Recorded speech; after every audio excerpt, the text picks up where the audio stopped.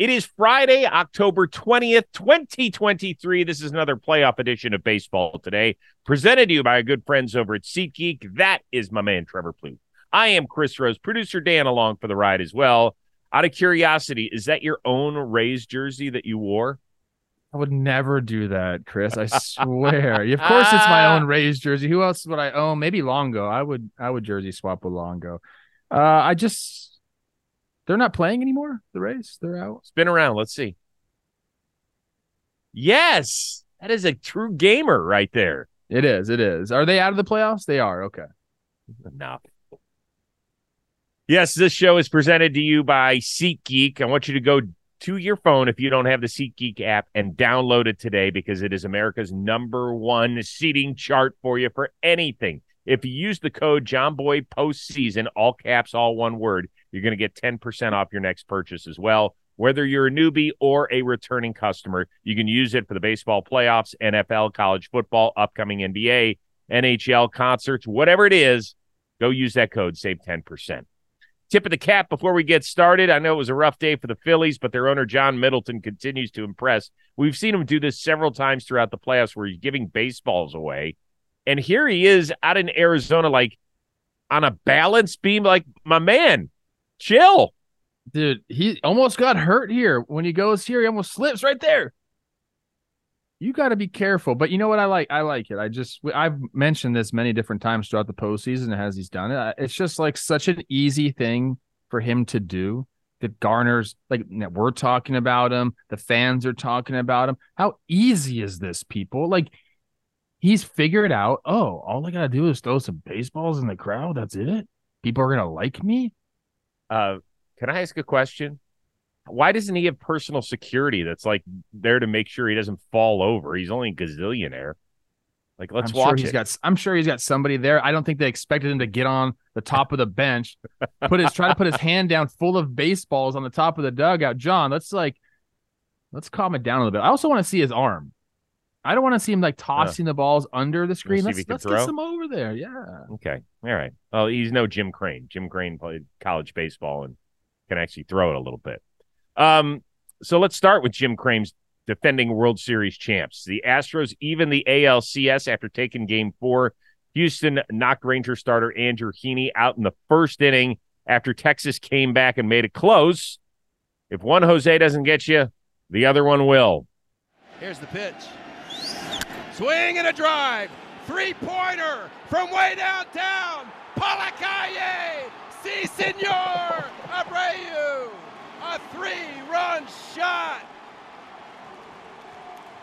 Si, senor. I think this team's been punched in the mouth a lot over the last 7 years, and when you're playing against a great ball club like them, you expect it to be challenging and tough. And we show up every single day to the ballpark, try and work our tail off and compete.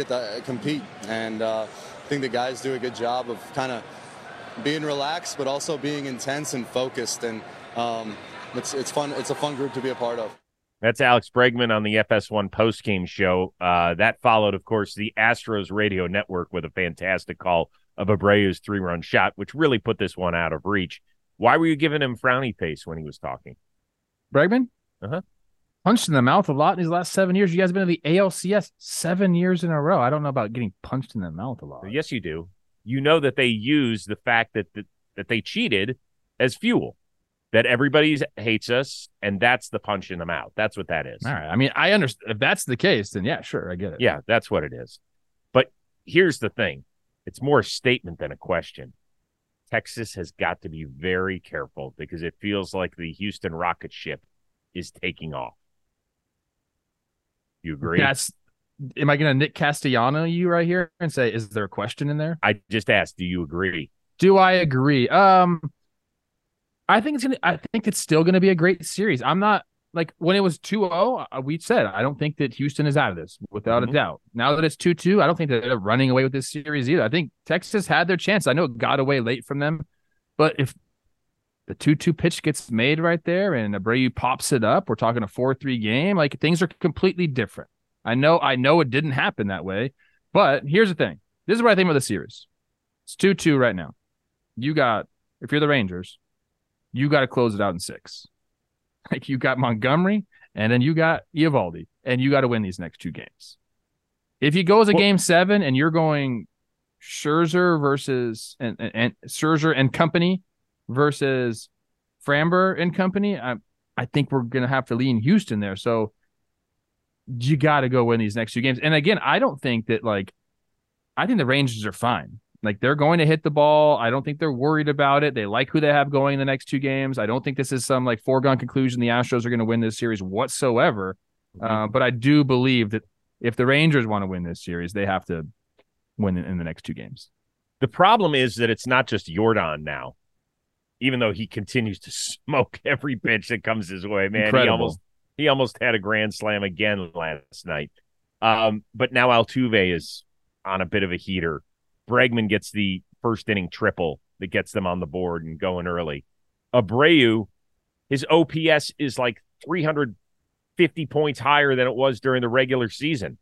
Guy's just mashing. And now we're talking about a guy down the line. Really, the only guy that they can't count on right now that they have throughout the season is Kyle Tucker.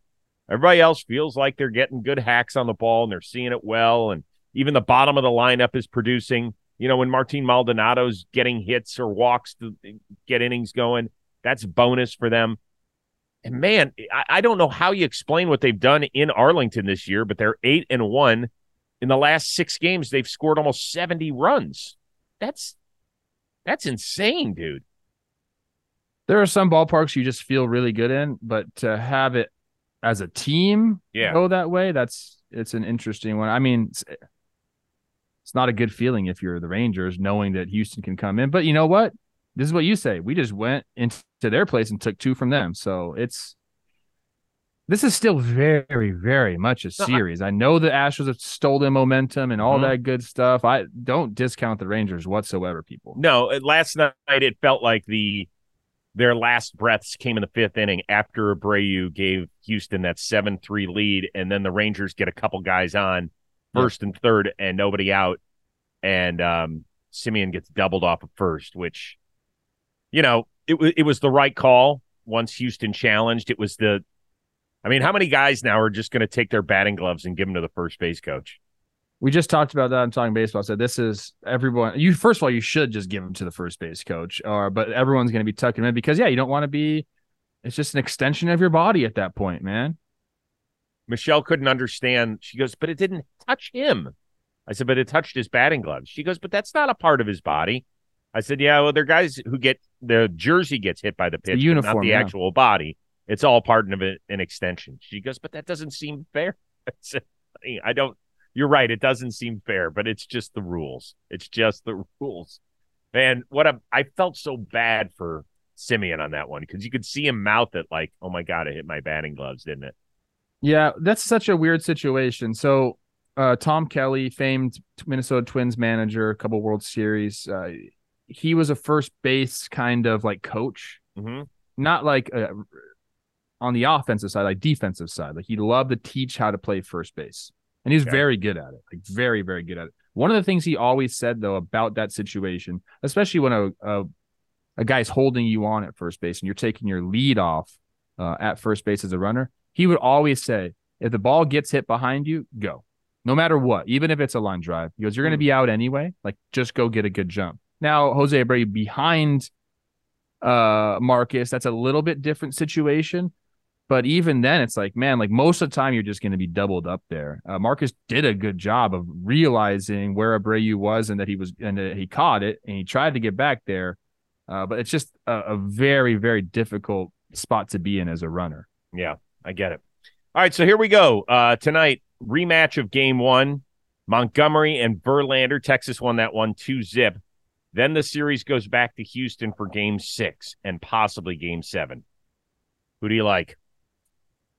I just kind of gave you my synopsis of what I think. I think the Rangers need to win in these next 2 games to be able to win this series. If it goes to Game 7, I just don't have a good feeling for them. So it's Verlander and Framber versus Montgomery and Eovaldi. We got Jordan doing everything he can, Altuve doing everything he can. It seems to me like the Astros are if I had to lay out favorites, for the rest of the series, I'd probably say the Astros are favorited in this series now. What do I think is actually going to happen? I think the Astros win 7. Mm-hmm. I do. I think it goes 7. I think they win. I said it on yesterday's show, and people gave me a lot of shit for it. I said, in my opinion, Texas, it's a must-win for them tonight. People are like, you're an idiot. It's only 2-2 if they lose. And yes, it is. And can Texas win the next 2 or 2 of the next, whatever math you want to use? Absolutely. Can they? Yes.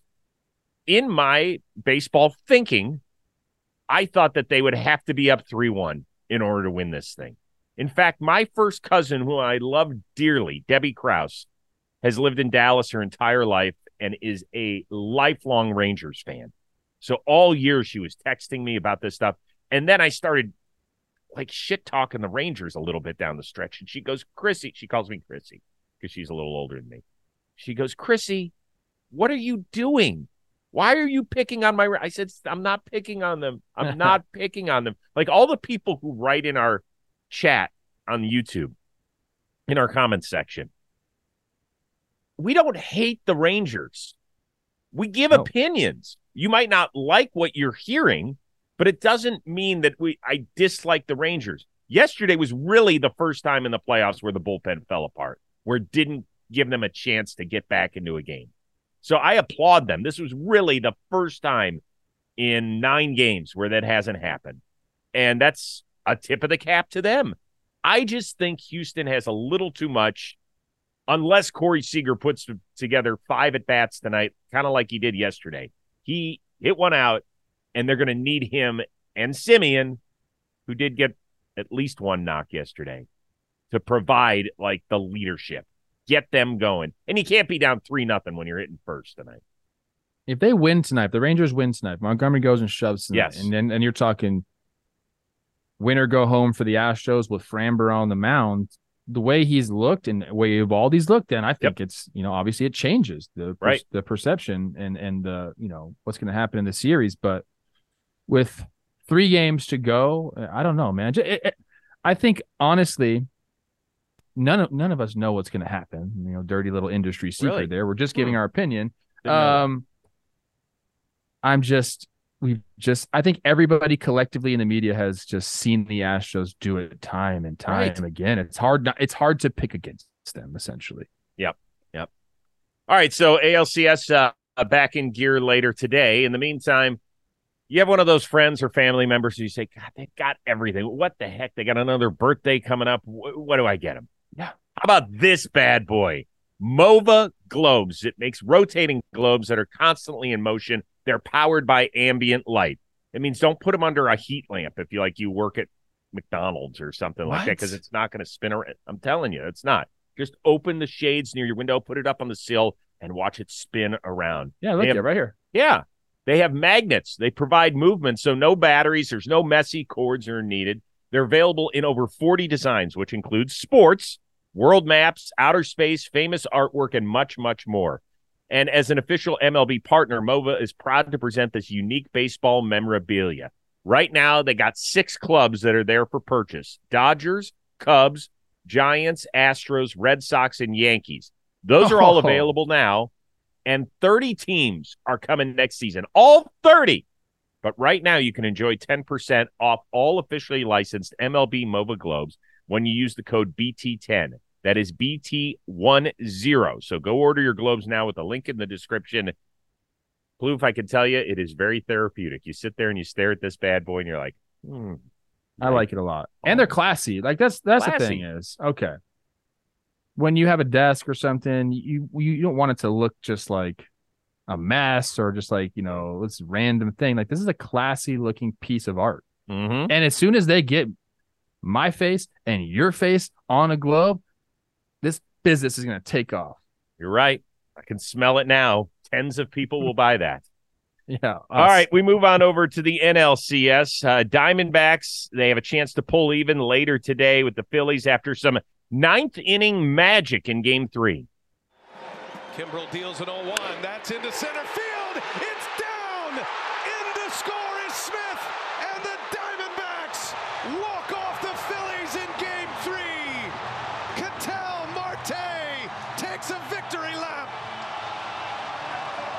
a must-win game, and gives us momentum going forward too. You know, being down 3-0 definitely would have been tough. He wouldn't have been out of it, but it was definitely a big one for us. That is Pavin Smith, who came in as a pinch hitter and eventually scored the game-winning run, even though he had some questionable base running throughout the day as well. But let's talk about the hero of the game, Brandon Pfaadt. We wondered out loud whether or not he would be able to handle the heat. And for the second straight time in Game 3 against a mega squad, he puts up a goose egg. He also didn't walk anybody. He's the first pitcher ever to do that in back-to-back postseason starts.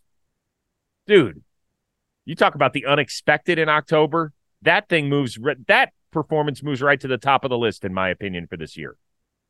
No, he's been great the last two starts out. I mean, you talk about the Dodgers. He had a hiccup first start against the Brewers. Dodgers was great, ended the series. This start, he was great. Got him right back into it. And the thing that really impressed me with Pfaadt was getting these guys to chase and disrupting their timing. He's not like really a guy that has a herky-jerky motion. It's kind of all like there, and usually that's good for you. But they were late on his fastball. They were out in front of his sweeper. At the beginning of the game, he was filling up the strike zone, and then towards the end of his outing, he was making them expand at the top of the zone. Like, he was just doing everything right. I think really, and I mentioned this on Talking Baseball, getting Bryce to ground into this double play right here was massive. Putting up a 0 in the first inning was awesome for him. But then he just went to work, man. Like, he had the invisible going. Like, they were just not hitting it. Just throwing it by guys. Top of the zone was really working out for him. You got to tip the cap, man. It's a young dude who, like, everyone was discounting in, like, oh, what are they going to do Game 3? Like, how many pitches is he going to throw? 30 pitches? No, man. Like, he's gone out now two times in a row. He's got all the confidence in the world. So this is, like you mentioned, one of the more impressive, like, players that we've seen that kind of show up in the postseason has been Brandon Pfaadt. Yeah, I really actually thought that first at-bat against Schwarber did a lot. Because Schwarber, at the end of the at-bat, and it was a called third strike, he looked back at Dan Iasonia, and he was like, really? Is that where we're going to be? And guess what? Iasonia was there and there and there and there all day. He missed a lot of pitches, yeah. It was not a pretty scorecard for Dan Iasonia back there. But so what? You got to take advantage of that if you're a pitcher. And Pfaadt did, and so did Ranger Suarez, who, by the way, now has a .94 postseason ERA. Among pitchers that have appeared in at least 8 playoff games, that is the lowest ERA ever. The guy who's right behind him, Sandy Koufax. Oof. I guess you're okay if you're doing that. But you know what? Here's the thing I love most about the playoffs and series like this. Each game is truly its own chapter. You can have one game where a team gets just knocked all around the building.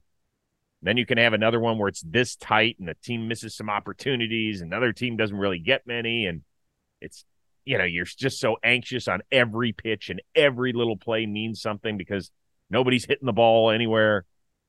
It's just fun because who knows what Game 4's chapter is going to be like. Yeah, I hope that the Diamondbacks make a series out of this. Now, like, they got back here and it's 2-1. What do you feel like about this series? Like, you asked me what I felt like about the Rangers, Astros. What's the feeling here? Do you think this is just one game for the Phillies and they're just going to go take the next 2 because they're just the better team? Or do you think this is like spark something in the Diamondbacks to let them go on a little run here? So it would actually get us to our fourth question of the day, which is I want to lay out the pitching matchup. It's Christopher Sanchez, who will be throwing for the first time in the playoffs for the Phillies, left-hander, and Joe Mantiply, another lefty. He's going to start a bullpen game for Arizona. And so the question was going to be, how worried am I about Arizona using a bullpen? Because that's not what Christopher Sanchez is. He is a starter. He's a guy that made many starts for Philadelphia this year. Now, he's only thrown 1 inning in the last 3.5 weeks, so I don't know how much he's built up, but he's not out there to pitch just the first and move on. I think today is a recipe for disaster for Arizona. I really do. I just think you're asking, I mean, what does Mantiply throw? To 4 bad? I mean, they hope he gets through maybe Bryson Stott. If he goes a second inning, at best, that's what he's going to do. So you're talking about using a minimum of 6 pitchers and maybe more than that. That's tough. That's a tough go against you the don't Phils. like that at all, and you don't like bullpen games, and you feel like it's just one guy has to mess up and everything goes awry. But I disagree with you. I think as a hitter, I never liked bullpen days. You're facing a new guy every single time. You're definitely, I mean, most of the time, if the manager's doing it correctly, you're having your, reverse platoon advantage up there. So you're like having a tough at bat, according to the numbers most of the time. You're right. Some guy could mess up and give up a couple runs, but like, it's not an easy day for a bullpen day. It really isn't. You really have to, you can't just game plan for a guy and say, okay, I'm going to face this guy a couple of times. And, I can see a pitch the first at bat because I know I'm going to see more. It's like, no, man, these guys, one after another, new, fresh arm. You could game plan at the inning before and say, okay, I'm going to get this guy. So let me get my mind right for him. But then you might get pulled right before you're at bat. It's like, the game planning goes out the window essentially when you have a bullpen day. So it messes with your routine. Now, do the Phillies care about that? Are they going to lay down offensively? No, of course not. And they could look to take advantage of some of these guys. I know it is difficult to have 6 guys, on a given day, but I don't think it's as much of a disaster as you think, at least. Or like, I mean, I'm not setting up in my mind for the Phillies to go just score 10 runs today against this Diamondbacks bullpen. I mean, they obviously Listen, could. I understand the thought behind it. I really do, in part because all season long when we talked about the Diamondbacks, we were like, okay, great. They've got Gallen and Kelly, and then who? Yeah. Like what? Brandon Pfaadt did not pitch well during the regular season. No, he did not. Let's not pretend that this is something that was building from August on. It wasn't. The guy had an ERA of almost 6 during the regular season. They were never comfortable with who was the 3, 4, and 5 guys in the rotation. So I understand why they're doing it. That's the thing is, how's Torrey going to navigate it?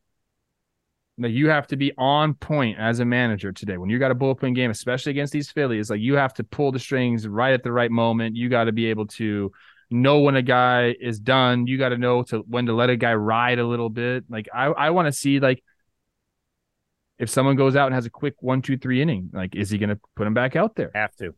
It's all just, I'm excited to see how he does this. He's very smart. He's very good at this. They've been doing it throughout the season.